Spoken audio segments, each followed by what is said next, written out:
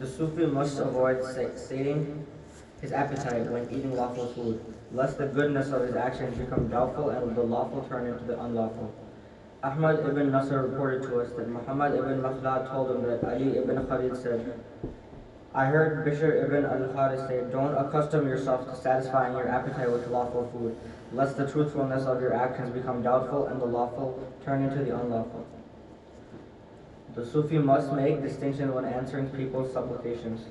Ahmad ibn Nasr al-Nasr reported to us that Muhammad ibn Makhlad said to him, I heard Bishr say, the people of excellent conduct would answer the supplications only of those whose condition and circumstances they knew. The Sufi must not stay too long with a sick person when visiting him. I heard Abul Abbas al-Baghdadi say, during my stay in Tarsus, I fell ill and couldn't get up. Therefore, some Sufis came to visit me, and as they protracted their stay, I told them, spread your hands that we may pray to God. Hence they spread their hands, and I said, O God, teach us how to behave when visiting the sick. And I wiped my face with my hands. Then they knew that they had stayed too long, and so they got up and left. The Sufi must practice piety constantly in all moments. I heard Muhammad ibn al-Hussein ibn Khalid say, one day I walked out of the mosque and to my great surprise I saw some boys playing with some sheikhs were sitting nearby. Playing while some sheikhs were sitting nearby. Therefore I told them, you there, aren't you ashamed? There are sheikhs sitting there and you play next to them. One of those boys replied, look here, their piety lessened and so did the awe they inspired us with.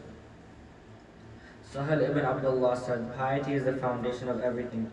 To him who practices it in his behavior, God Most High bequeaths love in the hearts of his friends, and awe in the hearts of his enemies, and he always finds acceptance among those who are devoted to him. Ibn Yazdaniyar was asked, what is piety? He replied, to act in conformity with the Quran and Sunnah, to follow the revealed law of Islam, and to abstain from following oneself personal or misleading interpretation.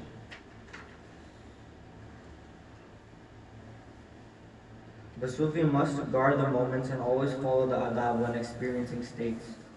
Abul Abbas ibn Muhammad ibn al-Hussein ibn al-Khashbab reported to us, I heard my father say, you are between three moments, the moment that has passed and that you cannot make up for, and the moment that has not come yet and about which you do not know whether it will be counted for or against you, and whether you will master it or you will be its slave. And there is your moment, the moment that you are living in, and then beware lest you should lose your moment and not engage yourself in it. The Sufi must sit with those whose religion and piety he trusts. I heard Abu Bakr al-Razi say, sitting with people of understanding cleans hearts of the rust of sins.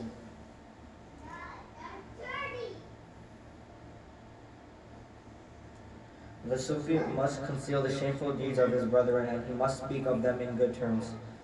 I heard Abu Bakr al-Razi say, I heard Ubaidah al-Ghassal say, a man stole a copy of the Quran from Ibrahim ibn Adam and went with it to the market to sell it. Then, when he was asked who knew him, he went with them to Ibrahim ibn Adam. They said to him, do you know him? He said, yes, I do. He answered, this is the one. They replied, who stole your copy of the Quran? Ibrahim replied, I knew that, but I did not want to expose his hidden deeds. He said, Ruwaym said to a man who was speaking badly of one of his brethren in his presence, do you know anything good about him? He replied, yes, he said, so mention it, that indeed is a good thing for you and a benefit. The Sufi must keep earning and gaining his living until he reaches a state where his tawakkul and total trust in God restrain him from that. I heard Abu Bakr Muhammad ibn Abdullah ibn Shadan say,